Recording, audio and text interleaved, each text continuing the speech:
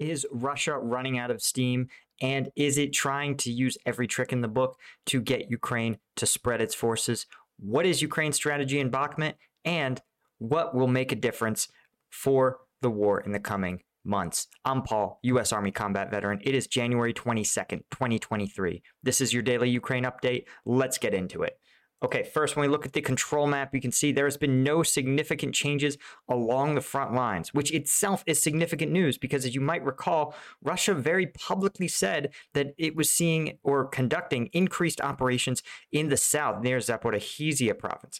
And as you can see, there hasn't really been any progress on this front. We can see here that there's purportedly been some attacks, but when we look here in Soledar, Bakhmut, the most important areas, there's not really any substantial change. There may be some just minor repositioning of exactly where attacks are taking place.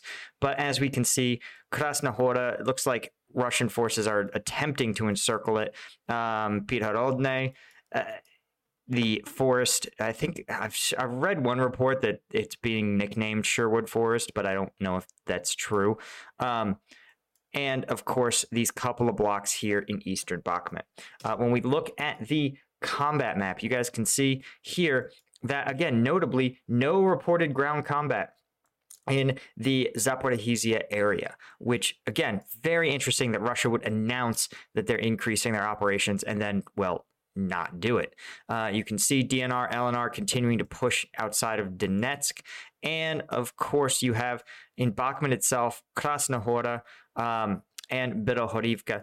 Interesting because this is a pretty sparse distribution of attacks relative to what we've seen, especially given Russia's momentum in Soledar, where their efforts to push not just northeast, but also to the north and even attempt to flank around in Vasily. So is it a sign that Russia is just taking a breather and refitting? It's possible. We've certainly seen that before. It's also possible that this is this is part of Russia running out of gas. It would align with the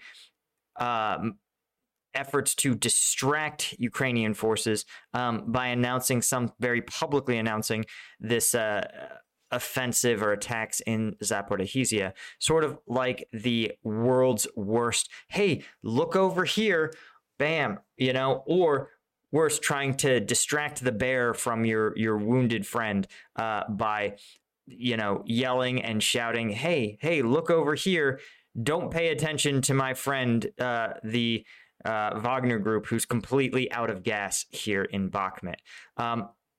It's tough to say. And again, it could simply be refitting and Russia trying to double down on its offensive operations and trying to open a second front to increase the pressure on Ukraine. Well, I guess front is not the right word, axis of advance. There's the Bakhmut axis, the Donetsk axis, and then I guess they want to try to create this Zaporizhzhia axis, which seems like like they're spreading themselves a little thin. Like Russia is barely able to make marginal progress with two fronts. I don't think it would have the resources to make progress along a third. And you can see here, again, there's just been very little progress in the Donetsk region. When we look at War Mapper, of course, War Mapper is going to point out no confirmed changes to the front lines and no confirmed changes to the overall territory. Now, when we talk at Institute for the Study of War, they've got some interesting analysis here of Bakhmut. So it talks about how their defense is strategically sound despite its considerable cost for Ukraine. And I broadly agree with this, but I think their reasoning I disagree with. It says that, hey, there's significant opportunity cost related to counteroffensive operations elsewhere. This is true. Ukraine would have paid a significant price for allowing Russian troops to take Bakhmut easily. I also agree with, but they talk about, constructing hasty defensive positions, less favorable terrain, and talk about the political calculus of committing to the defense of Bakhmut, that it just is a bad political look to give up a town like Bakhmut without a fight. And it says, Americans haven't had to make such choices since 1865. this is this I really this is rationale that I think makes more sense, actually. This talks about how, remember, in the summer in Severodonetsk and Lysychansk, Russia captured Lysychansk after heavy fighting in both Severodonetsk and Lysychansk.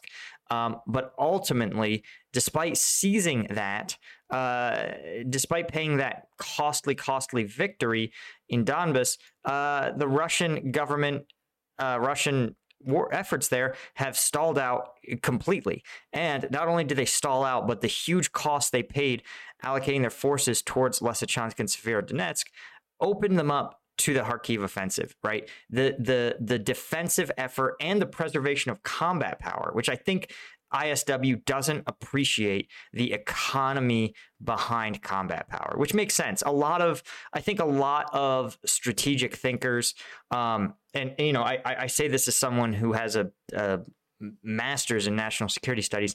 A lot of them don't understand economy of force properly, economy of force and logistics, and how they have to work in concert.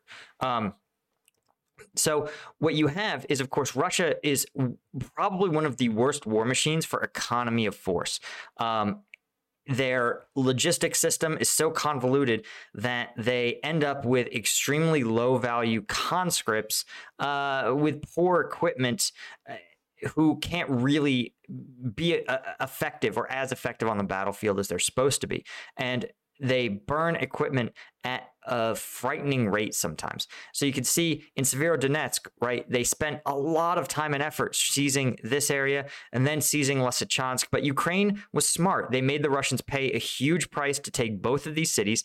And finally, when it became clear that Ukrainian forces would have to withdraw or face complete annihilation, a huge loss of Ukrainian combat power, Ukrainian forces made a systematic withdrawal and yielded Lysychansk to Russian forces.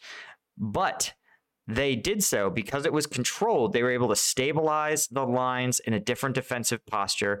And then because they had saved their combat power, they were able to reallocate it towards the Kharkiv offensive, which was successful in part because many top-tier Russian troops had been burned and attrited in this fight here. And so I suspect that Ukraine, while the ISW sort of alludes to it,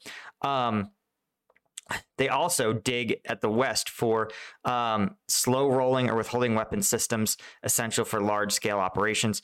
In Bakhmut, I really suspect Ukraine is doing the same thing. If they're smart, they will have predetermined metrics at the start of the Battle of Bakhmut that said, hey, when units reach this level of casualties, they're going to begin to withdraw in a systematic way. And the reason you want to do it like that is because you have to set at the beginning your decision of how much of your combat power you're willing to expend on this defensive effort. And the more Russia throws at it, the higher casualties they take, the more tanks, drones, APCs, helicopters, the more that get destroyed in Bakhmut, the less are going to be available to stop a Ukrainian counteroffensive. So there's a huge incentive to just raise the price of operations in Bakhmut, but it's got to be done proportionally. And Ukraine needs to balance the ability to inflict damage now in Bakhmut and Soledar against the need to have your best troops ready for the counteroffensive, right? Because defensive efforts don't ultimately win wars, but they can set conditions for winning a war. And that's what Ukraine is if they're smart, that's what they're doing now. They made a decision at some point. They said, hey, listen, our defensive efforts in Soledar, we're not going to get myopic. We recognize that we're going to inflict the maximum casualties on Russia, but at some point when we start to see Ukrainian forces take too many casualties, we're going to start to systematically, slowly withdraw. And I believe that's what's happening at this point. You know, Ukraine's Ministry of Defense has done a good job at having some real strategic vision in this conflict. I've definitely been critical of Russia's sort of lack thereof. But I think the Ministry of Defense it knows and understands in an existential conflict that you cannot win everywhere all of the time, especially against someone like Russia. And I think they also must surely realize that with the influx of infantry fighting vehicles and APCs like the Bradley, and potentially the coming influx of modern main battle tanks, I think what you're seeing is a tactical decision by Ukrainian forces to say, hey, listen, when we get these troops trained up on the Bradleys properly, when we get our logistics and our mechanics trained on these Bradleys properly, then we are going to take these and we are going to use them to tremendous effect. The nice thing is that the Bradley is, in many ways, it has a few differences, but for a commander, it's basically just a much better BMP. And the Ukrainian forces know how to use BMPs. That's already in their doctrine. They've already, again, have a proven method to do so in the Kharkiv offensive.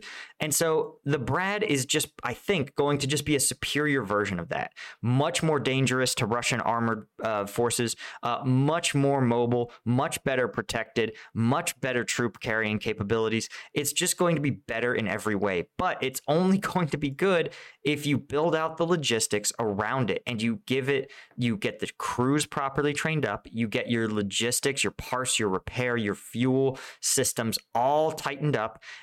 And then when the time is right, you launch your offensive. So again, but to do that, you have to actually pull troops off the front now. And they should be, there should be a brigade or two who's not on the front lines, who's doing nothing but learning how to operate and command these new vehicles. Again, the Bradleys, the Cougars, the APCs, MRAPs, all of this. So again, I'm not party to any information that you guys aren't, but I really believe and hope that this is the direction that Ukrainian Ministry of Defense is taking this. Anyway, guys, that is all I had for you for today. Of course, you guys know if you want to check out all of those viral combat videos, the ones I'm talking about, the ones that YouTube definitely doesn't let me show you. I do all those on the Patreon.